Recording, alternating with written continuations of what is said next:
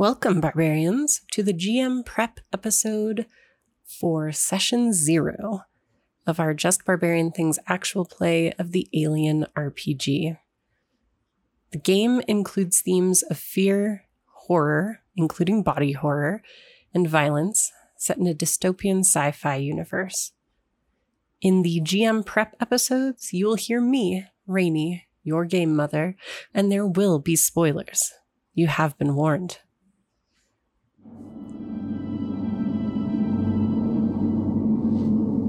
Hello, barbarians, and welcome to this, my game prep for our little playthrough of the Alien RPG. So just a heads up, obviously, if you're going to be a player in my game, or perhaps a player in someone else's game who's using the starter set or any of the pre-written adventures, maybe don't watch this or listen to it. Just saying.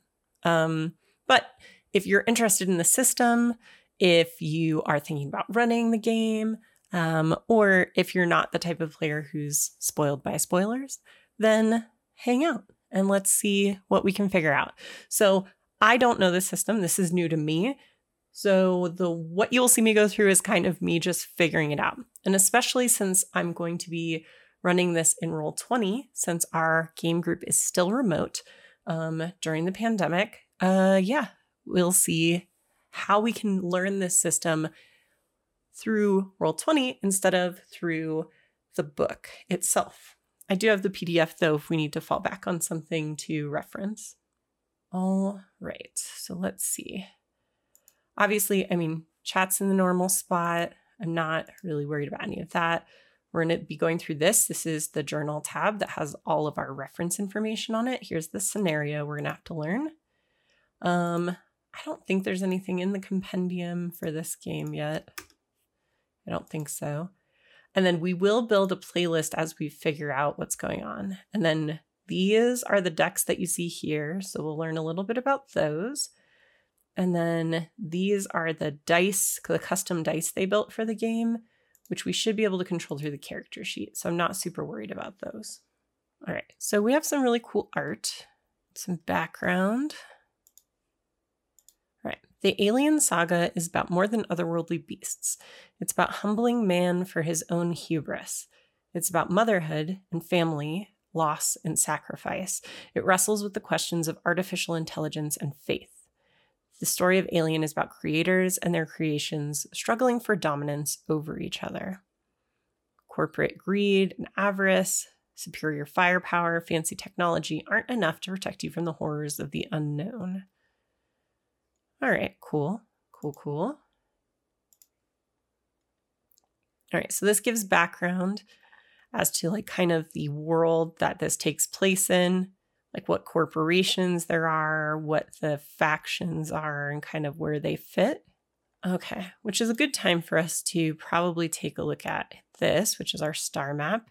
So this game comes with a super huge star map. This is if you're looking at the whole thing, obviously, right? But you can barely read any of it. You have to really zoom in here.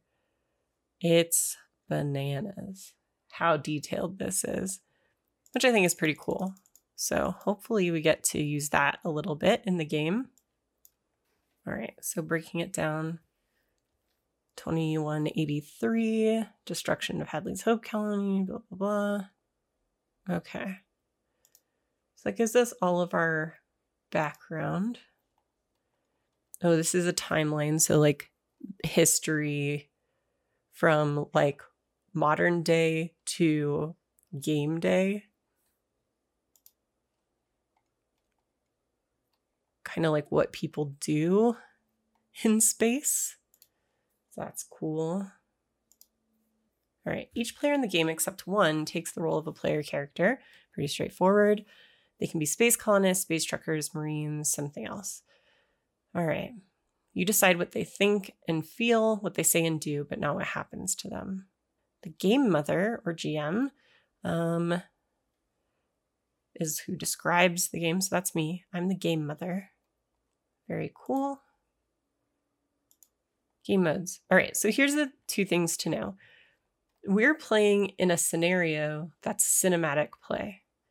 So cinematic play, they say, emulates the dramatic arc of an alien film. It's designed to be played in a single session, although I've heard that the scenarios that are out right now take a very long time. That they can be played a little faster, but they're not really one-shots. They're high stakes, fast, and brutal. Inter-character conflict is likely, and survival is not guaranteed. There is a campaign mode that you can do. Since we haven't played this game before, I didn't want to jump right into a longer term play. Campaign play, they know, can be brutal and deadly, but it's more survivable than cinematic play because it's not built around that kind of drama of the danger as much. All right. Space horror, sci-fi action, sense of wonder. Those are the key themes. So pervasive darkness and tension, primal fears, action, roller coaster of action, fast and brutal combat, and questions of creation, destiny, and place in the universe. Yeah, I think that's spot on for what it's based on. All right, so tools of the game. Character sheets. We have those in the scenario, I believe. Yeah, player characters right here. All right, in the alien universe, nowhere is safe. Sooner or later, you'll end up in situations where the outcome is uncertain. Then it's time to break out the dice. There are 2 types of custom 6-sided dice for the game, base dice and stress dice. 10 of each are included in the box set. Obviously, this is Roll20, so instead we have digital versions of those. You roll the dice when you perform a dramatic action that might determine if your PC lives or dies. All right, so both sets of dice, including the digital dice you'll see I rolled one here, have a face hugger symbol on the 6 side. Rolling a symbol usually means that an effect of some kind is triggered, for example, when succeeding at using a skill. Stress dice also have the symbol on the 1 side. Rolling the symbol triggers panic in your character. How this all works in detail, you'll learn in the rolling dice section, which is right here. So the rules ask you to roll d6, d3, 2d6, and d66. Right. If you're rolling a d6, you're rolling the base die and reading the number, ignoring the symbols. d3, you roll a d6 and divide by 2, rounding up. So the nice thing about Roll20 is hopefully it should handle a lot of this for us, so that shouldn't be a question. 2d6, roll 2d6s and add the results. Fair enough. And then the d66 means you roll 2d6s and choose, make the first die the 10s and the second die the 1s. So you'll get a result between 11 and 66. Weird, but okay, cool. I wonder when we do that. All right, so there's 2 types of custom cards. There are initiative cards. We have those here. We use for drawing initiative in combat.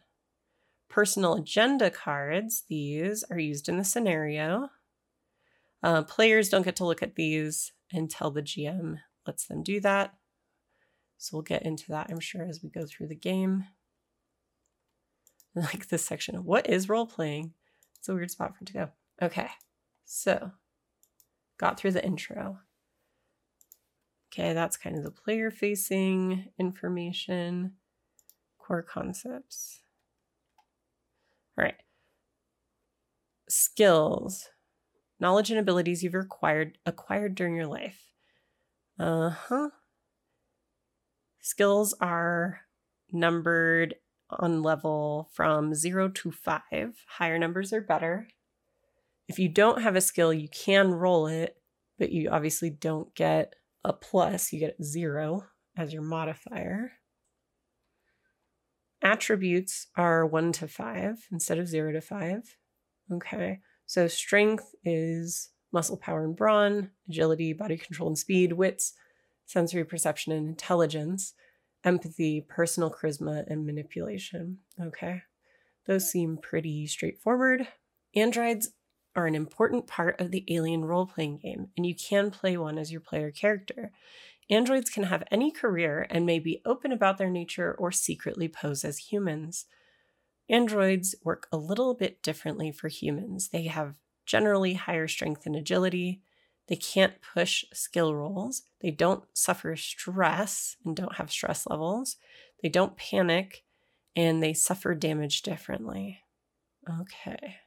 So the way they handle tension in the game is through stress level.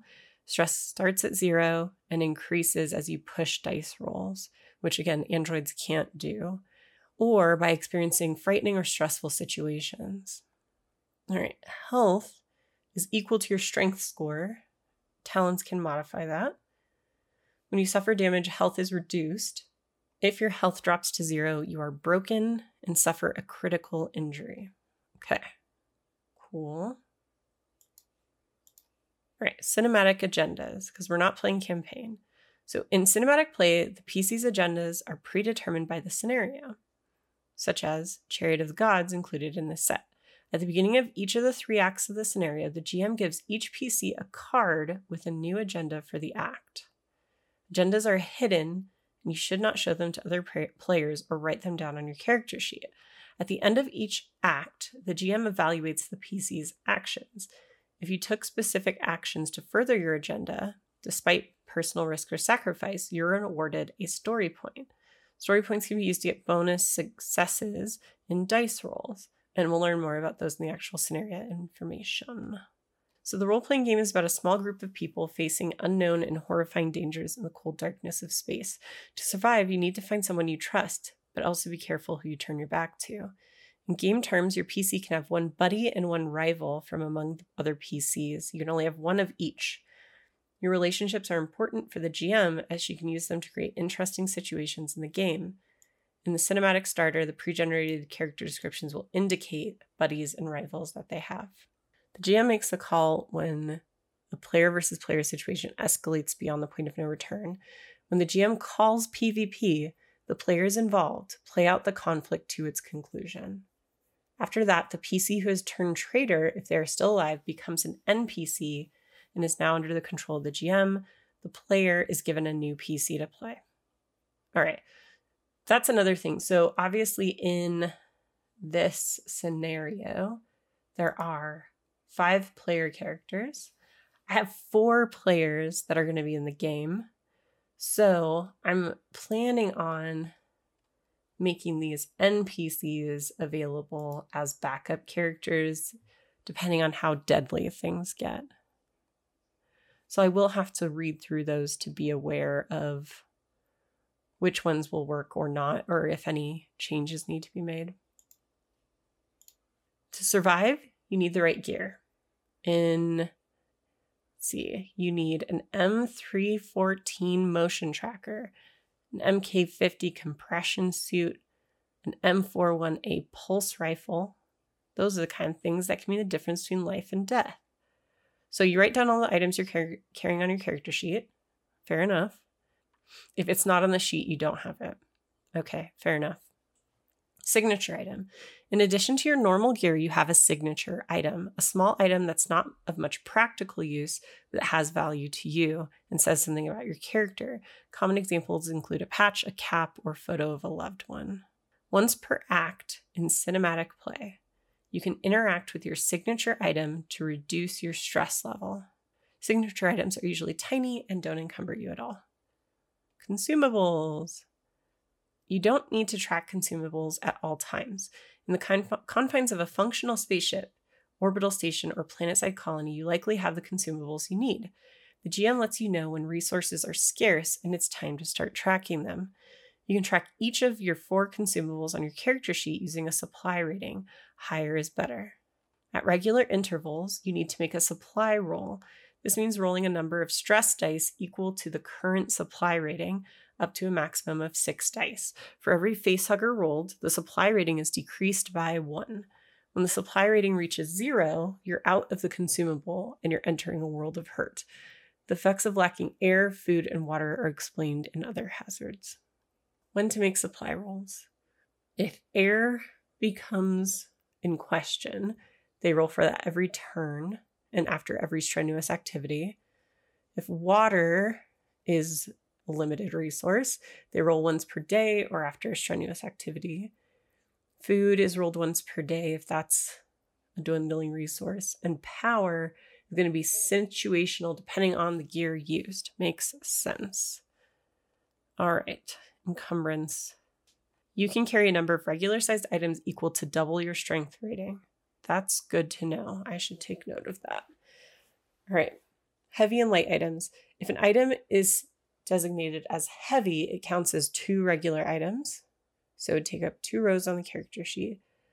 Some heavy items count as 3 or even 4 normal items. The gear list will indicate this.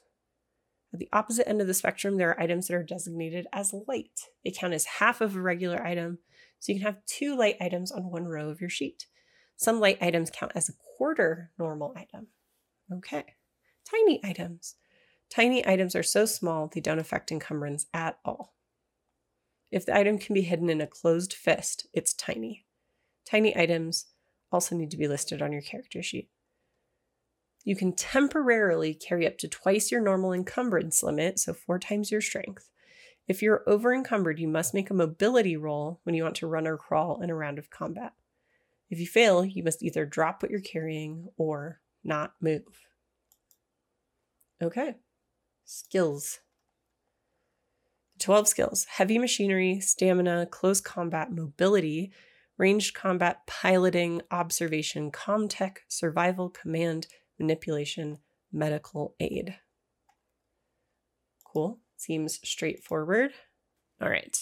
So when you use a skill, describe what a character does or says, then add your skill level to your score and grab that many base dice. If you have stress, add those to the dice pool as well. Then roll all the dice together. For your action to succeed, you must roll at least one of the 1/6. If not, your action fails. If you roll more than 1/6, you can perform stunts listed under each skill description. Okay, so that's, the 6 symbol. On the stress dice, the 1 is replaced by a face hugger symbol. And if you roll 1 or more face hugger, you risk panicking. All right, if you don't roll any 6s, something goes wrong. For some reason, you failed to achieve your goal. You can elaborate on why with the help of your GM. She might even let a failed roll have further consequences to move the story forward in a dramatic way. But failure must not stop the story completely.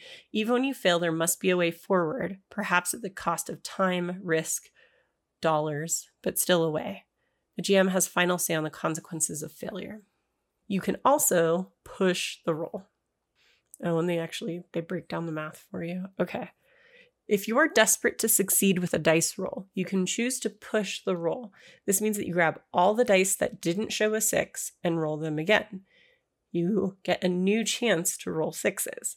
Usually, you would only push a roll if you fail it, although you can push your roll even if you rolled a success first to get more successes and increase the effect of an attack, for example. Pushing a roll is not without risk, as it increases your stress level. You can only push a roll once. If you don't succeed on your second try, you have to deal with the consequences. This can be mitigated by talents. All right, so players get to choose how to narrate what happens. I can step in if they overdo it, which I could see that happening with some people in the group. But otherwise, it's up to them to describe what happens. Okay, so when they push a roll, their stress level immediately increases by 1 point. This gets recorded on the character sheet before they re-roll their dice. When making skill rolls, including the immediate re-roll and pushing, add a number of stress dice to your dice pool equal to your current stress level. This means stress actually increases your chances to succeed. It makes you more sharp and alert, but you can roll a face hugger, and if you get 1 or more of those on the stress dice, you risk panic. All right. So when you roll stress dice in a skill roll and 1 or more face hugger symbols come up, you cannot push the roll. Instead, you must immediately make a panic roll. A panic roll can cause your skill roll to fail no matter how many successes you rolled. Other stressful or dangerous events can also increase your stress level and trigger panic rolls. If your action is firing a weapon with a magazine, rolling 1 or more face huggers means that you empty the magazine in addition to making a panic roll. In the Alien role-playing game, a dice roll is a dramatic moment. Pushing rolls increases stress and can trigger panic.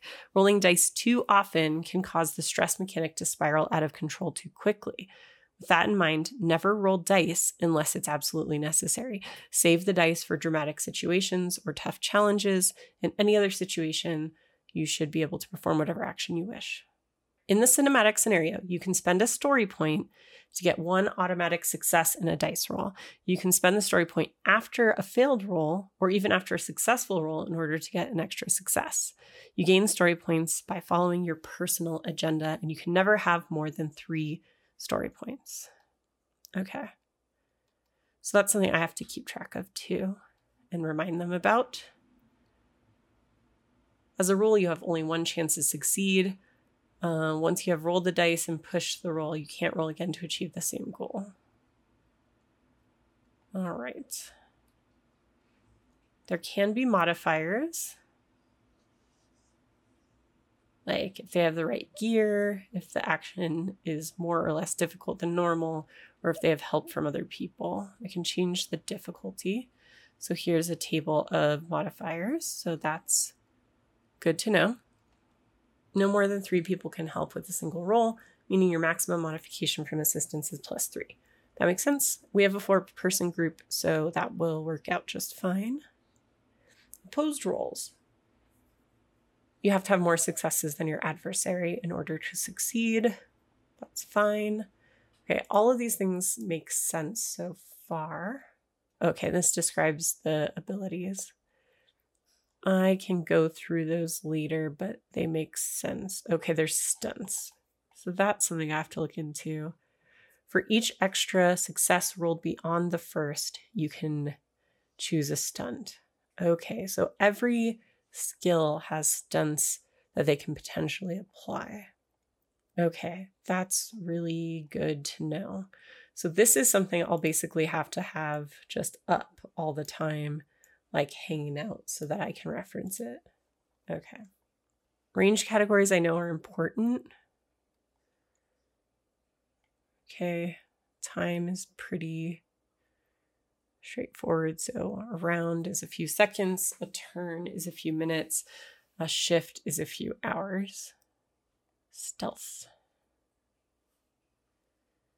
In 1 turn, if you're in stealth mode, you can move 2 zones on the map and explore them, scanning for enemies, getting superficial description of the zones from the GM.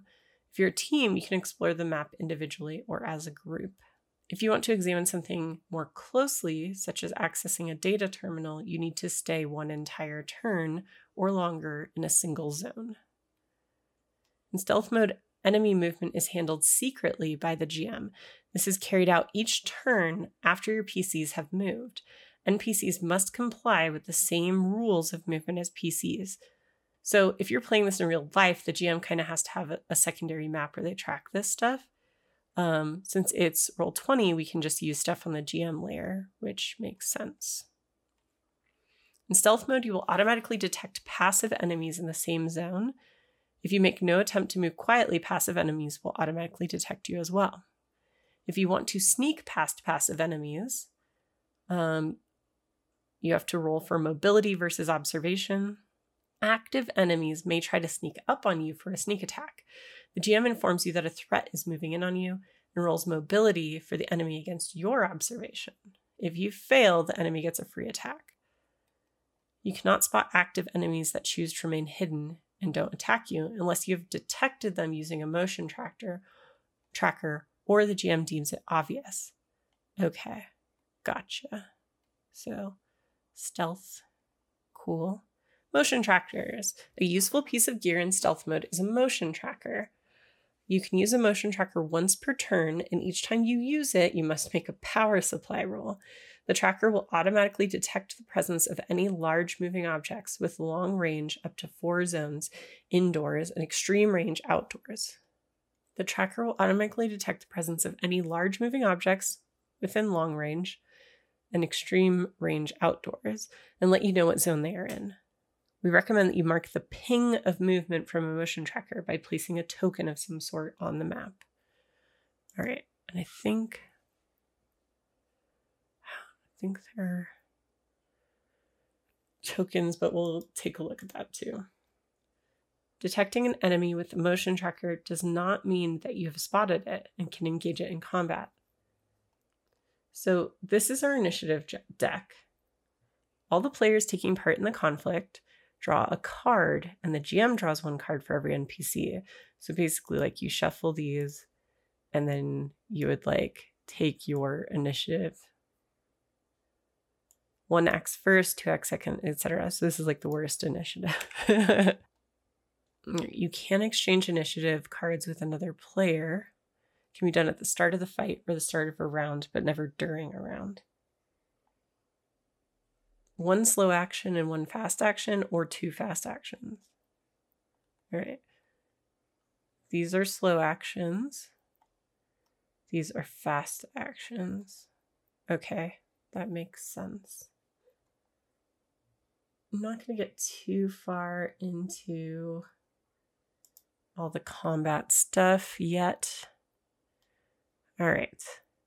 Stress level increases whenever you push a skill roll, fire a burst of full auto fire, suffer 1 or more points of damage, go without sleep, food, or water, perform a coup de grace, a scientist in your team fails to use the analysis talent, a member of your own crew attacks you, a person nearby is revealed to be an android, or you encounter certain creatures or locations as determined by the scenario or GM.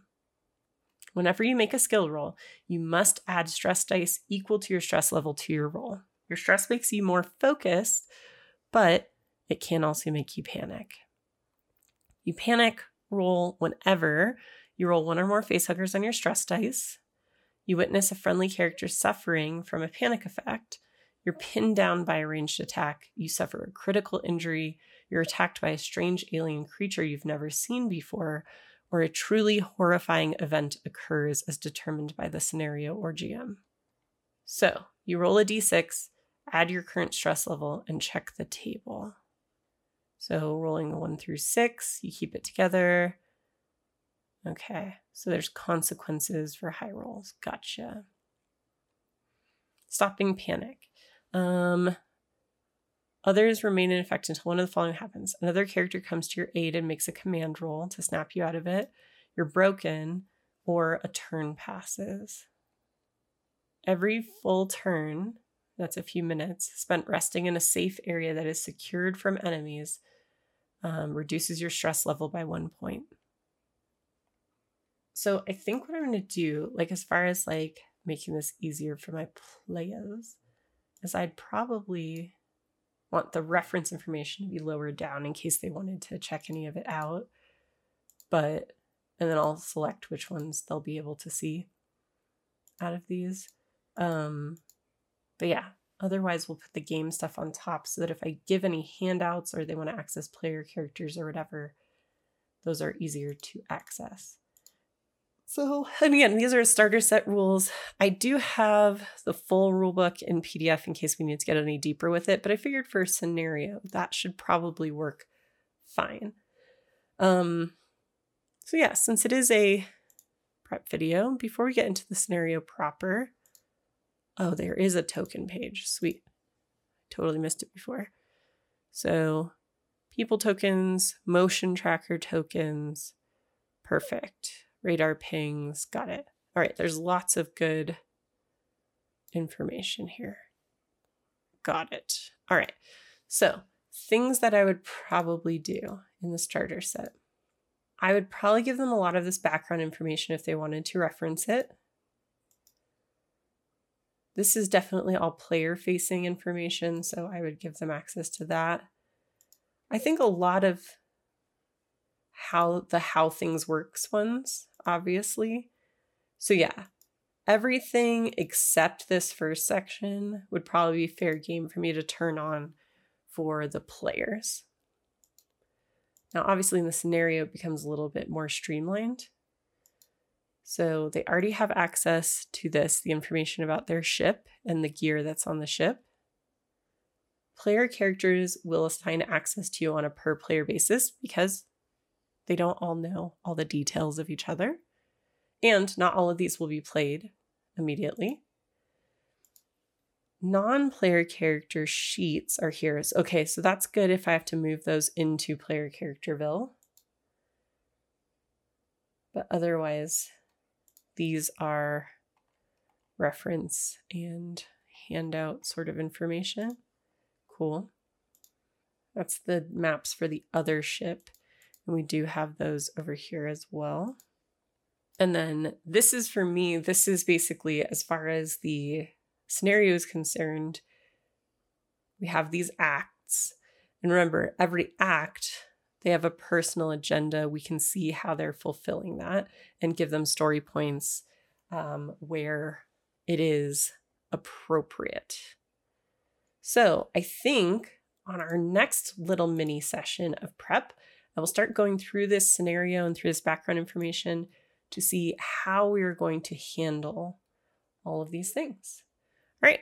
Well, thanks for hanging out with me while we try to learn the system, because that's really what we did today. So we went through the basic rules.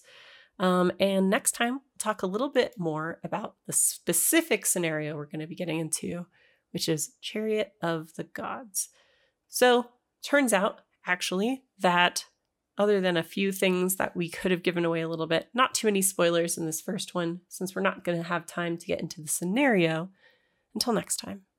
All right, until next time, barbarians, spend your rage wisely. We'll see you then.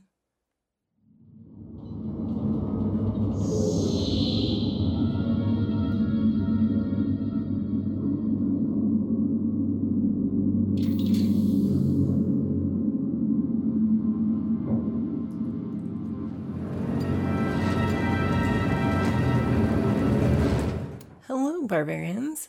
This is Rainy from Just Barbarian Things, and this is part 2 of my prep for our Alien RPG playthrough of Chariot of the Gods. So part 1, I mostly just went through the rules, so fewer spoilers. In part 2, I'm going to be going through the actual prep of the scenario itself.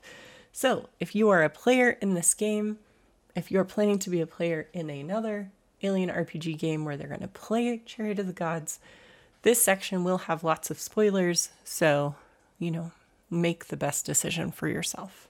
So this is the GM only handout. And again, for those of you listening to the audio version, I'm looking at the scenario as it's set up on Roll20, since that's where we're playing our game, since our group is still remote. Again, 3 to 5 players plus GM. I have 4 players, so that should be fine. 4 to 5 hours to complete at least. Everything I've heard is that this takes much longer. All right, so 5 pre-generated characters. That's these ones. The crew of the USCSS Montero Starfreighter. Let the players choose who they want to play. So I'll make all of these. Let's see.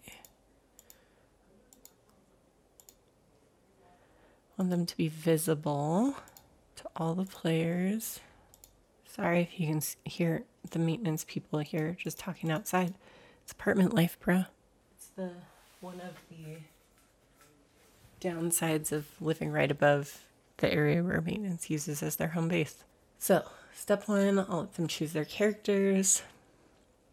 When the characters have chosen their PCs, read the box text entitled, "What's the Story, Mother?" out loud. All right, it's in the situation handout. Okay.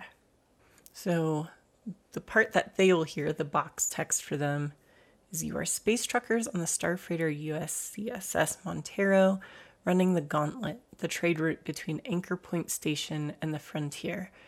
Your ship's cargo is packed with dozens of tanks of dangerous tritium gas that is in the process of decaying into extremely profitable helium-3. Usually, cargo such as these are towed in massive tanker modules that transport higher concentrations of the gas at a safe distance from the freight hauler. The Montero isn't rated as a commercial towing vehicle, however, and this small run is a special order for a Weyland-Yutani corporate account on Sutter's World, a newly established frontier colony. While the trip so far has been fairly routine, the Montero's sensors developed a glitch before you left Anchor Point and sporadically pinged contact with sensor reflection before you activated the displacement drive and went FTL. Your cargo run so far has been without incident. Now you're just awakening from hypersleep, ready to deliver your goods to the colony of Sutter's World. Okay. Anchor point in the frontier, specifically Sutter's World. This giant freaking map. I know so here's the frontier, all this purple area.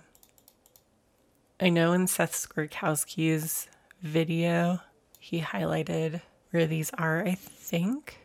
Oh yeah, there's Sutter's World. I'm just gonna make a quick, thanks. I'm just gonna make a quick note here.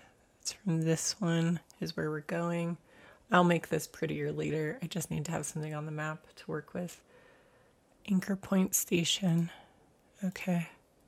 Don't judge me for not knowing all these locations. All right, I'm not going to make you sit here and listen / watch me try to figure out where these things are. I will look it up later. Oh, there it is. Ha, ha, ha. Just kidding. It's right there. So that's our trek. That's the gauntlet. Okay, so I'll make that prettier so that I can kind of show the players what that standard trip is like that they're making, like from this area to out here. All right, so cool. We figured that out. That's good. Show the players the map of the Montero. Okay, so let's head over there. This is their ship. This is their whole ship that they have access to. I know that, again, I'm going to reference Seth Skorkowski a lot because I find his videos to be very helpful. And if you're watching or listening to this as a way to prep for this game, I recommend his review of the system and specifically this scenario as well. But he said to make it clear that this is like a little shuttle because it's not otherwise made very clear in the way that they have it set up. This front area is like basically the human area of the ship. And so this is the blown up version of that, of the deck. And then they wake up here, and this is everything they have access to. Sorry again for all the noise outside. Eventually this will stop when we move out of this apartment and into our place, but for now it's part of the content. All right, hand each player their personal agenda for the first act to kick off the action. All right, it does say, if PCs die, you can use NPCs from the crew of the other ships, especially as replacements. PCs start the scenario with no personal gear except their signature items. As the scenario kicks off, the PCs may distribute the gear available on the Montero. Okay, right here. So we'll show that to players and give them time, probably in our session 0, to hand those out. Okay. Personal agendas. All right. So this is the personal agendas deck. Yeah. So there's like specific cards that we want to make sure that we're giving out to people. All right. So show deck to players. I want to be able to actually choose the right cards to right players. So I'm setting it up so that GMs, that's me, can actually see the front of the cards. Okay, save. So now if I choose, I can sort of see it. Oh God, they're so tiny. Such tiny babies. So that doesn't help me too much. All right. What can we do to make this more usable? See, you can see the name of them here. I'm just going to have to figure out whose is who, which is annoying. Maybe, since I'm the only one who needs these cards, I could deal them to myself, like all the Act 1 cards, and then hand them out that way. I think that might be the way to fix it. All right, so let's look at the personal agendas. Again, we're getting into major spoilers here. All right, Special Order 966. At the start of the scenario, give Wilson's player the card entitled Special Order 966, in addition to their agenda. At the end of each act, collect the agendas from the players and evaluate them individually. If you feel a player has actively advanced their PC's agenda despite significant personal risk or sacrifice, Announce this and award them 1 story point. Don't reveal the actual agendas to the group. They should remain hidden until the end of the scenario. Only original PCs have pre-written personal agendas. NPCs have only one agenda that remains the same for the entire. So at least the NPCs actually have an agenda. So if the players have a character that dies, they still have a way to earn a story point, even if they have to switch characters to one of the NPCs that are not part of the original 5. All right, one of the crew members on the Montero is a synthetic undercover agent named Lucas, working for Bionational, a rival to Weyland-Yutani. After the players have chosen PCs, decide which of them is Lucas. When you hand out personal agendas, replace the chosen PC's agendas with Lucas's agendas. At the start of the scenario, give Lucas's player the card entitled Note to Lucas in addition to their Act 1 agenda. Lucas can be an NPC if you prefer. Okay. I did have someone who requested to be an android, but I will have to talk this over with them and make sure that's okay, because since this is a cinematic scenario, it is expected there's going to be kind of inter-character conflict, a lot of death. There could be player-caused death and things like that. So I don't want to put someone in the situation where they could turn heel if that's not something they're comfortable with, because for players that can be a less than ideal circumstance. It doesn't always feel good. So I'll have to figure that out before we get into our game. The main thing here is that if Lucas is not yet revealed, they play their character like a human. So they will still use human rules for all their roles, including making panic rolls and stuff, because Lucas is disguised. But if someone sees Lucas take a critical injury, that will automatically reveal Lucas, because androids don't have red blood. And after that point, they can follow android rules. Otherwise, if someone sees Lucas doing betrayer things, that can also be the reveal as well. Okay.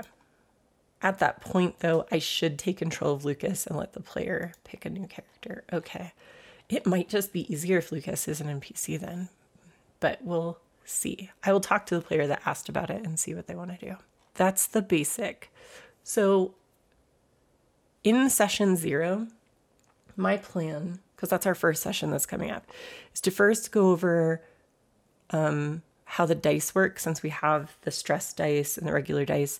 And since the players I'm playing with aren't as familiar with this publisher, so they're not used to the like 6s are success rule that this system and things like Tales from the Loop and stuff uses.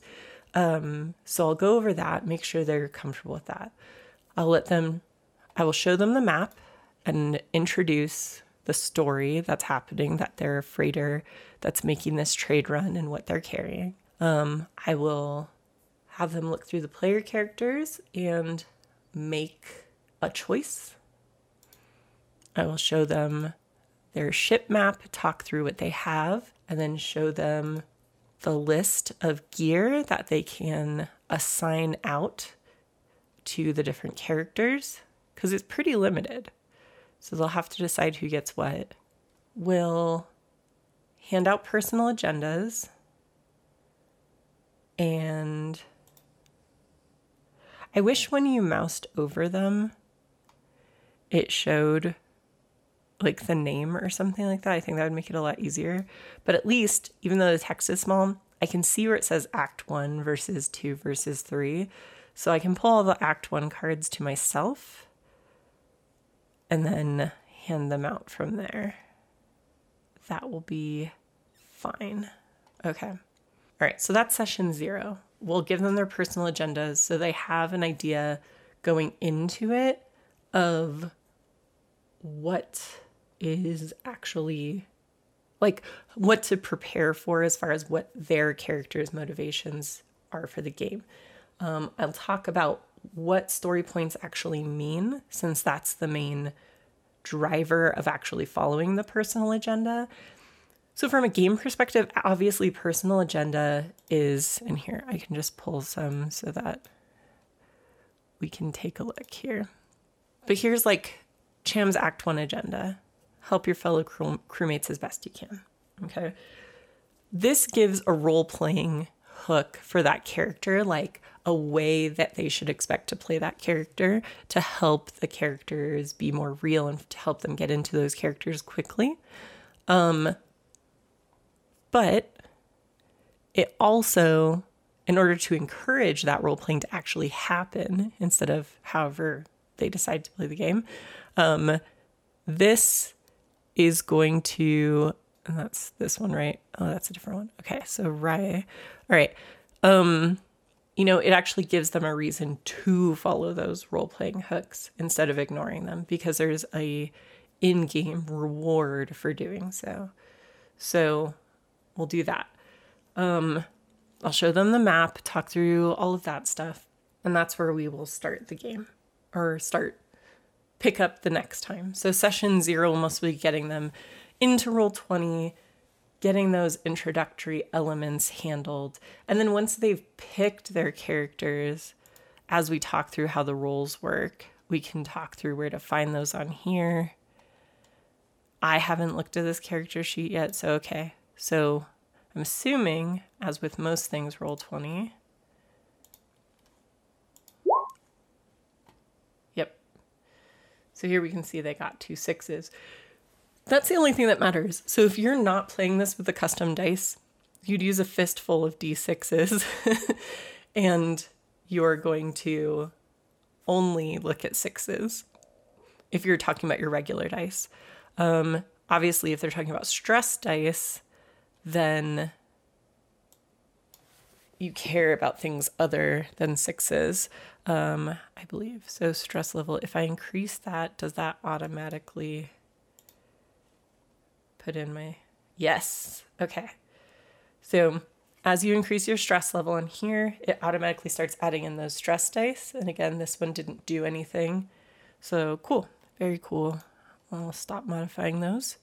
This is a cool character sheet. Okay. Ooh, interesting. Okay, so I'll have to talk through talents as well because they'll each have talents that I haven't seen. I'll remind them that they have a place to write in their personal agenda so it's easier to remember. Okay, and then they can make roles secret if they want to. Good to know. All right, so I will talk through the character sheets as well. So that's perfect. All right, that looks really cool. All right, so I have a good idea of what session 0 will look like. Let's look at these other decks. Let's go in here and look at them this way. I feel like this one makes sense to keep normal. We'll have to yeah. Those are the initiative cards. Those get dealt out randomly. These ones I have to be able to see. Let's look at what these are. All right, these are the other NPCs. Okay. Interesting. Items. Okay. So I'm just looking through here. Yeah, we'll probably need some of these as reference. So this is another one where I always get to see the cards so I can give things to people safe. Okay. I mean, I don't know when I'm going to need these yet, but I think for all of the decks, I'm just going to give myself the ability to choose them or draw them because that makes sense. Perfect. Okay.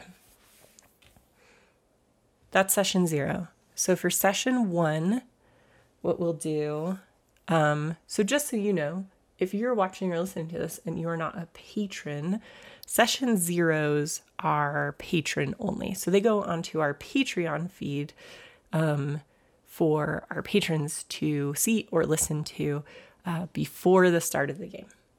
Otherwise, everyone else doesn't get to see them that setup until after. So because the rest of our listeners and viewers wouldn't have the setup, we'll start the session as a good reminder by talking through the setup again. So doing the box text, we'll show the map, and then we'll get into the game. So let's look through this for again, sorry for the traffic noises. All right, so The Montero is diverted to check out a distress signal sent by the Cronus, a science exploration ship that has been missing for 3/4 of a century. The crew of the Montero investigate and find few remaining Cronus crew in stasis and the ship overrun by alien creatures. As they attempt to transfer the survivors to the Montero, the Starfighter's reactor is set to overload by one of the crew, who has orders to bring back the xenomorphic materials the Cronus is carrying. With their ship destroyed, the Montero crew is forced to repair the Cronus instead. All right, so the Montero is set to overload, so they're forced to stay on the Cronus, which has all this craziness happening on it. All right, the crew finds themselves caught between corporate agents who put their mission and paycheck ahead of human lives, the crew of the Cronus who are suffering from an infection that is turning them into monsters, feral alien creatures that are out for blood, and a murderous android who wants to stop Weyland-Yutani from getting their hands on anything alien. Just when the Montero crew discover that they too might be infected, pirates attempt to seize the ship. So, does the crew want to stop a dangerous biological weapon from getting into the wrong hands, or do they want to become very, very rich? Okay, so let's give ourselves some background. The Cronus was going to attempt to locate samples of chemical agent blah, blah, blah. They deciphered part of the data transmission, went to the Draconis system, a small planetoid dubbed LV-1113, tucked away in the planetary debris belt shared by the suns of the trinary star system. The chemical was discovered there, but some of it had been deployed, causing mutations in the planet's life forms. All right, so we'll have to find that on the map as well in case it comes up as a clue. While the science team modified and experimented with what they called 26 Draconis strain of the black liquid, members of the crew became infected with moat pathogen spores, causing them to give birth to bloodbursters, which matured into neomorphs. Chaos broke out, there was mutiny, science module on the Cronus was ejected and left behind, surviving crew escaped the planetoid. Discovering that some among them had been infected before departing, the remaining scientists used a derivative of the 26 Draconis strain to inoculate the crew against the neomorph spores. Doctors were unaware that their cure was not completely safe, that it would cause the inoculated to mutate into abominations. Some of the inoculated began to transform, others didn't, so the crew of the Cronus failed to make the correlation. They barricaded themselves on cryodeck, leaving the ship synthetic named Ava to maintain the ship and put themselves in stasis, hoping for a miracle. After being caught in a micrometeorite storm, navigation control failed on the Cronus, comms array was damaged, Ava was attacked by the abominations while attempting to repair the engines, life support failed, the ship went into deep cold, the crew remained safe in hypersleep chambers, the creatures went into a state of suspended animation. This all happened within 2 days of leaving 1113. Since then, the Cronus has been adrift, barreling along at sublight speeds for decades.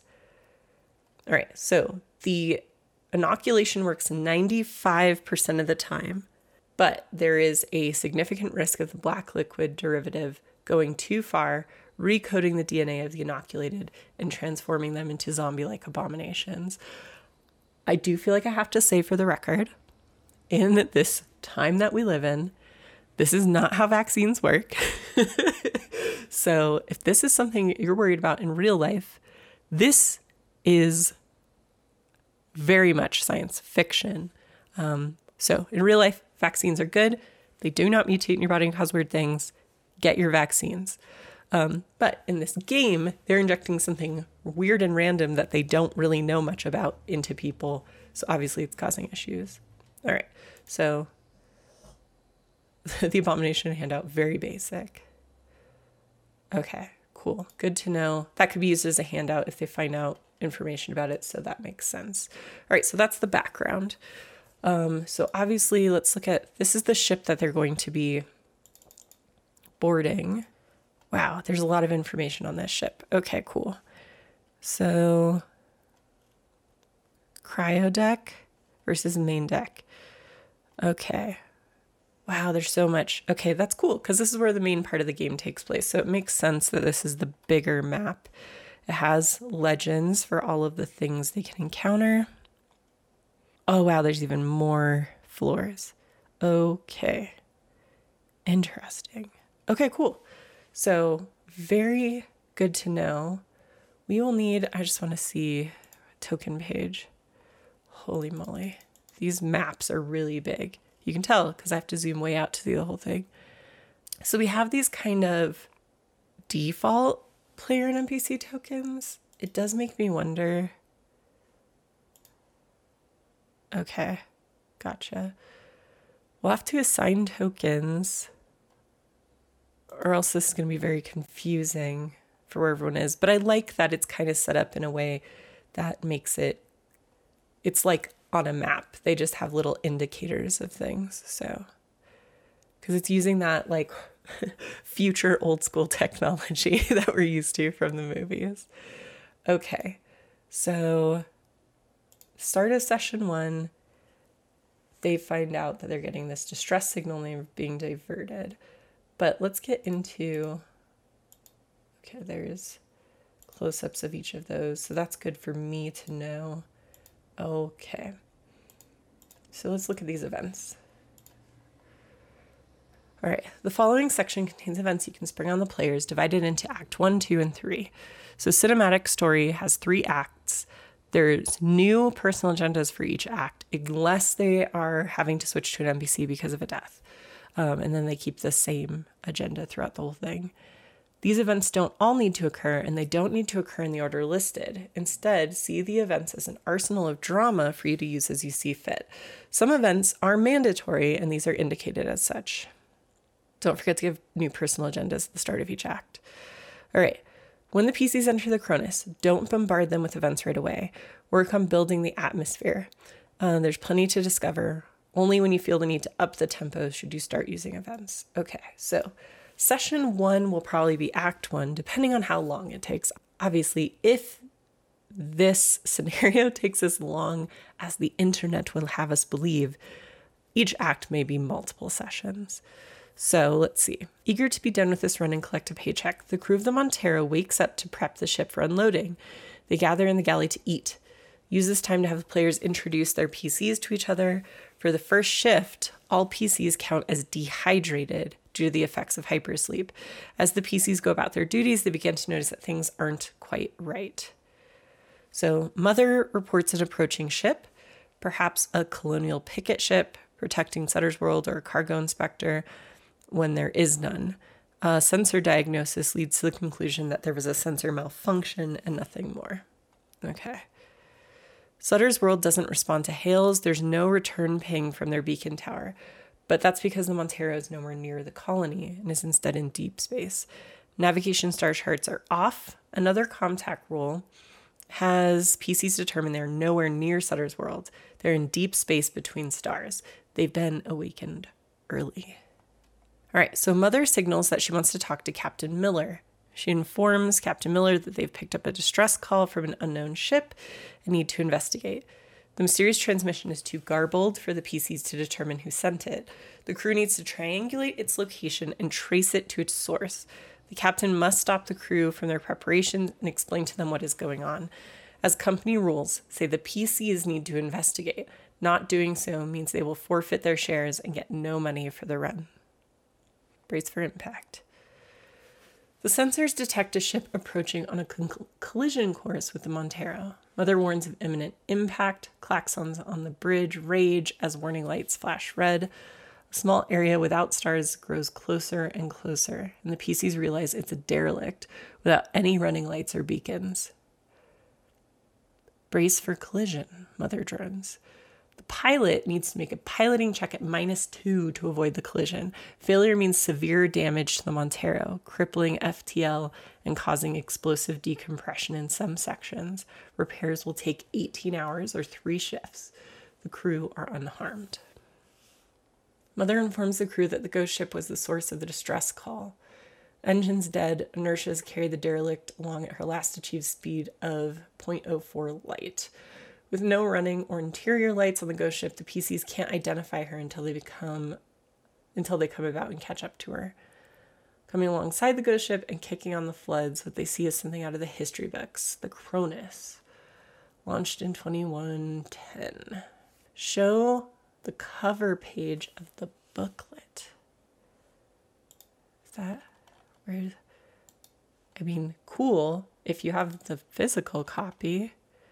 Is that this picture? No. Is that... Why you do this? All right. So we may not be able to do that. I'll have to look into that and see if I can find that image. Because what the heck? Mother informs the crew that a salvage operation is mandated by company rules. These are their priorities. Recover scientific data and samples. Escort the salvaged Cronus to Anchorhead or another Weyland-Yutani facility. Save crew members on the Cronus. Mother also provides floor plans of the Cronus for boarding action. Give the players the deck plans handout. So that's all of these.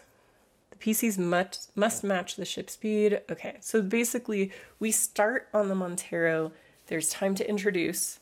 There's time to talk through how they divvied up the supplies, since we're doing that in session 0.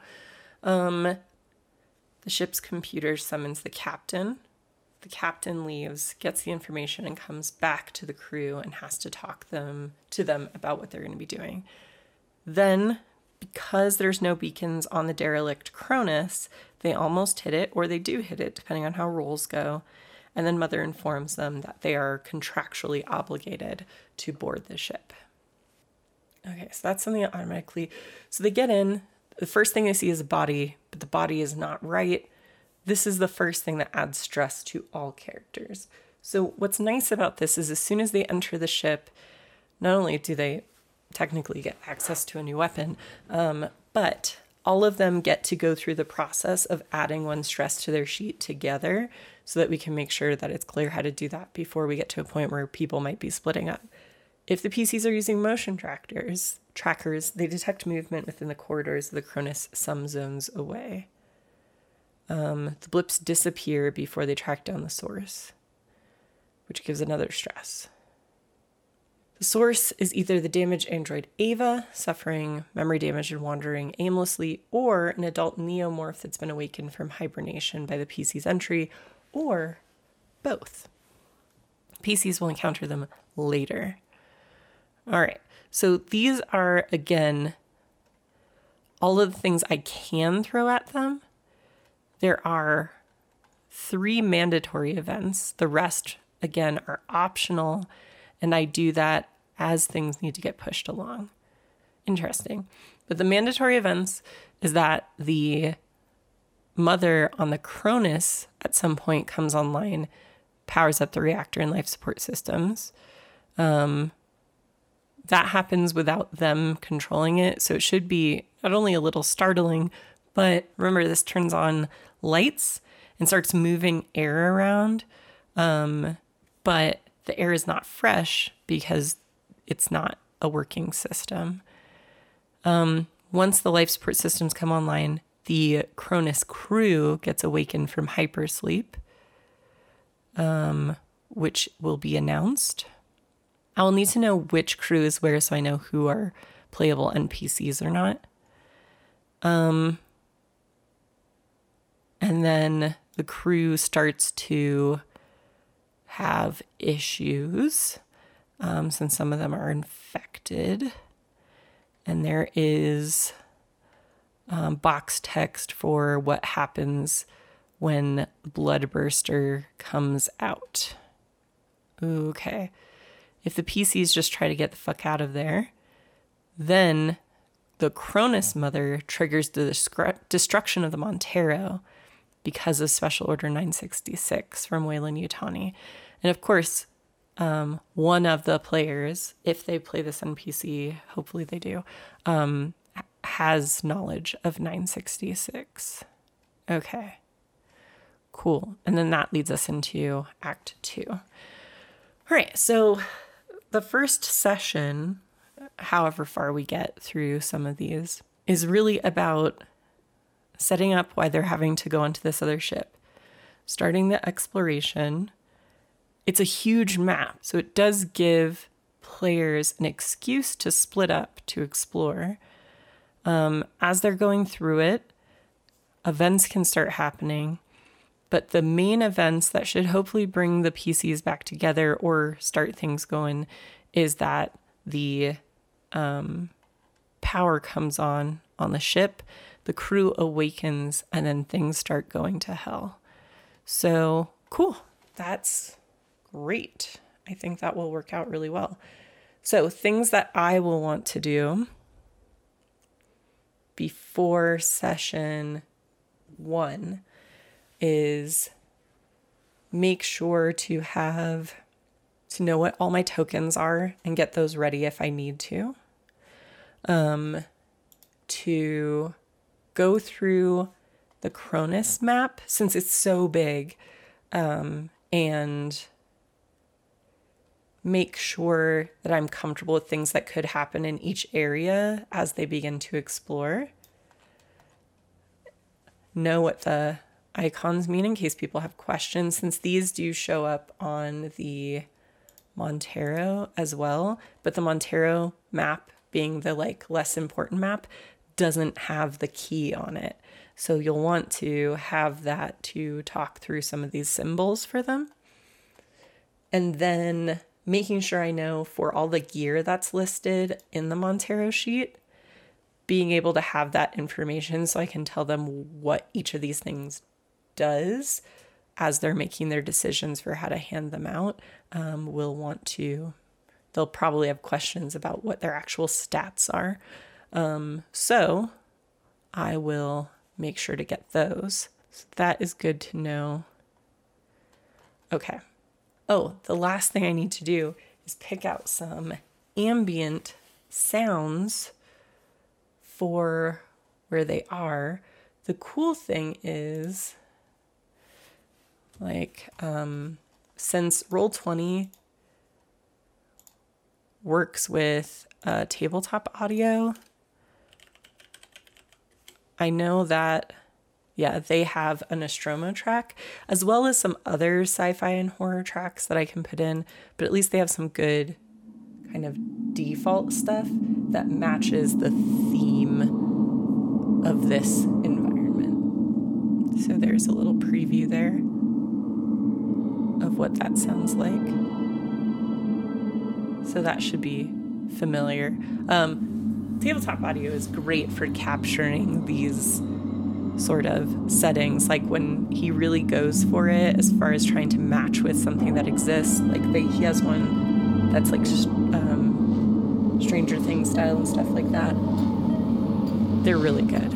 All right, so I'll get those ready as well and make a playlist so that will be easier for me to manage while I'm GMing the rest of this business.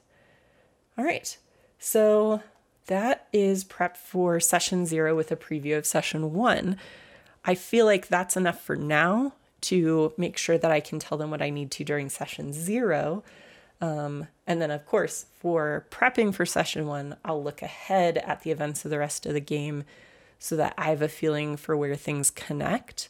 But otherwise, for session 0, just knowing where they'll be when they start is enough for me to kind of look ahead and prepare them for some things that may happen, as far as making sure I'm explaining certain rules, making sure that I'm prepared for where certain things are that I'm going to have to talk about. So that's kind of what this will look like. So thank you so much for hanging out with me. Oh, that's the other thing. I want to find, there's Draconis. So I want to get that on the map. I'll have to make these prettier. So this will be what I need to do for our game on Saturday. So perfect. Well, thank you all for hanging out with me.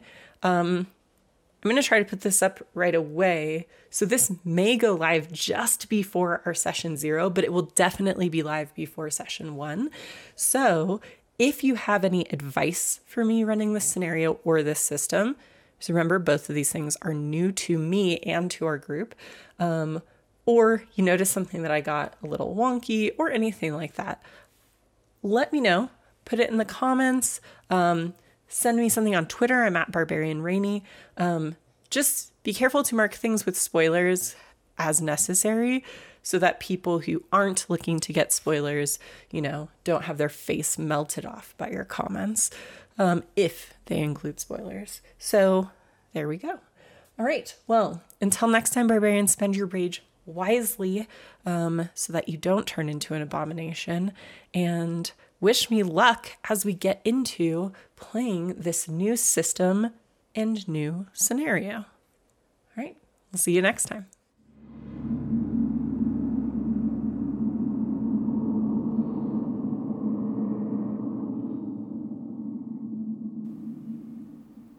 Thank you, barbarians, for listening to the Session 0 GM prep for our Alien RPG series.